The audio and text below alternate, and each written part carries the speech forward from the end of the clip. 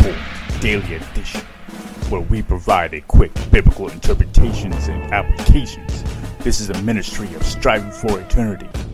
As we wrap up this week, I want to give you all of the episodes from the Daily Report in one episode so that you have it all together. It also acts as a refresher for you, even though we try to go back and with each episode and give you a recap so that it reinforces the principles we're trying to teach you. But we wanted to start a series that will continue into next week where we want to give principles of interpretation. And this week we focused on one style of literature called historical narratives. And we focused here because this is one that is most often abused. You're going to hear that throughout. So I hope you enjoy this week's wrap-up. One of the most important things for a Christian is to rightly handle God's Word. This is essential because any group, whether it be a cult or atheist or anyone that is going to come after and attack Christianity, they have one thing in common. They will all misrepresent and mishandle God's Word. They will not interpret it following the proper rules of interpretation. Paul gives this encouragement to Timothy as he was encouraging him to study God's Word so that he would be sound in doctrine and teaching others sound doctrine. Paul says in 2 Timothy 2:15, "Do your best to present yourselves to God as one approved, a worker who has no need to be ashamed, rightly handling the word of truth." And that's something should be our goal. We should have a goal to be standing approved before God, rightly handling His word so we have no shame. When cultic groups or atheists want to come and attack us, we need to be able to handle God's word rightly. When we have troubles and trials and sins that enter our life, we need to rightly handle God's word to be able to live sound in faith. And the first principle that I want to take time this week to look at is identification. We need to identify what type of literature we are dealing with. There's several types of literature in the Bible, and each one of them have different rules. There's historical narrative, there's poetic literature, there's wisdom literature, there's prophecy, and there's instruction. And each one of those have different rules. And this week we're going to take a look at those different rules and how to interpret them.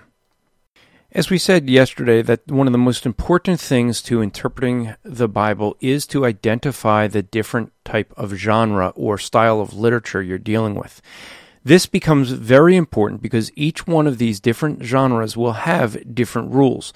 The first one that I'd like to deal with is historical narrative. And the reason being is this is one that is most often misrepresented, misinterpreted.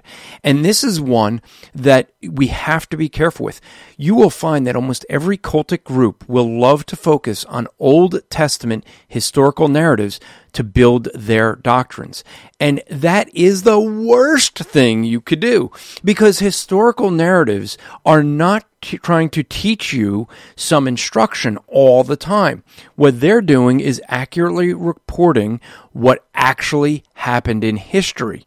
And many times people make a mistake of taking something that just because it's in the Bible and saying, well, if it's in the Bible, then it must mean that God says we should continue doing such a thing. And they try to make a doctrine based on that. In other words, just because David had many wives or Solomon had many wives does not mean you should have many wives. It could mean that they were in sin. That's right.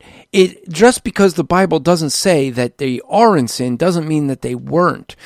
And this is going to be a thing we want to pick up tomorrow because this is an important issue that must be thought through when we deal with any historical narrative type of literature in the Bible.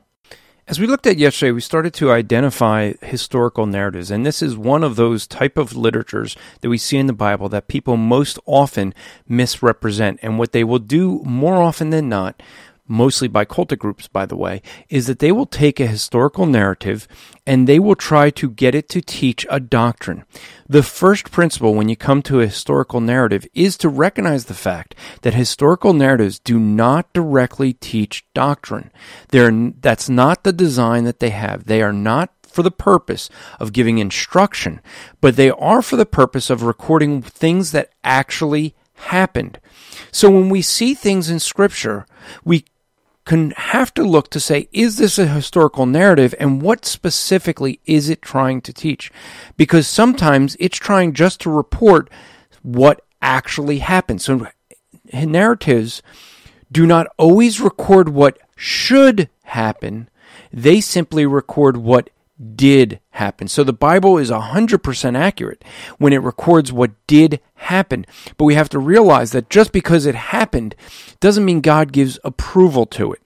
This is a very important thing when you come to historical narratives, and this is a thing that many people get wrong. So we're going to continue with historical narratives tomorrow, but I want to focus in on this, is when you come to a historical narrative, don't try to make it say more than it actually says. Look at what it says and know that that is an accurate history being recorded. As we've been looking this week, starting to investigate how to interpret the Bible, we start with historical narratives, and we want to spend a lot of time on this one specifically because it is so often misrepresented and abused.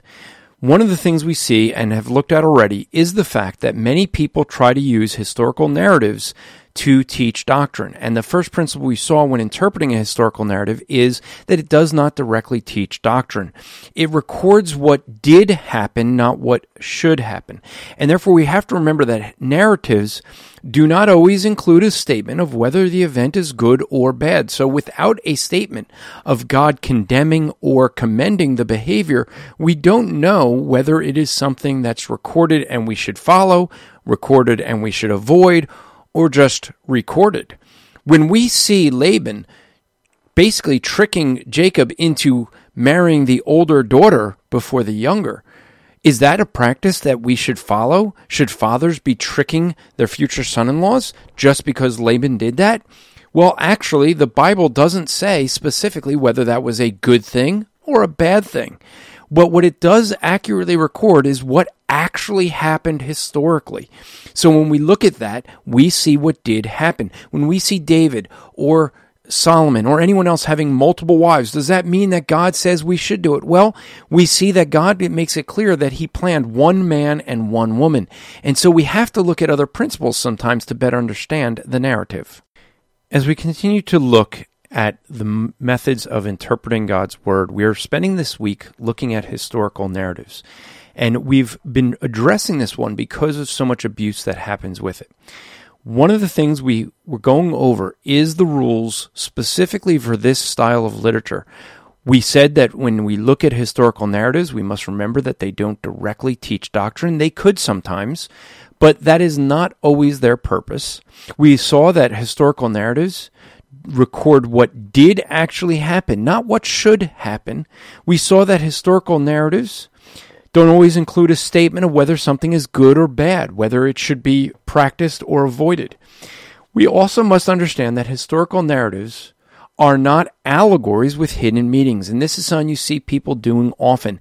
They try to look for some secret meaning within the historical narrative, as if it had to have some special spiritual purpose that has special meaning to people. So you'll have someone like Joseph Smith seeing reference to two sticks, that the scriptures tell us that these two branches are the two branches of the Israelites, and yet they will take that and say, well, that's the Bible and the Book of Mormon. They give it a hidden meaning that had no understanding for thousands of years.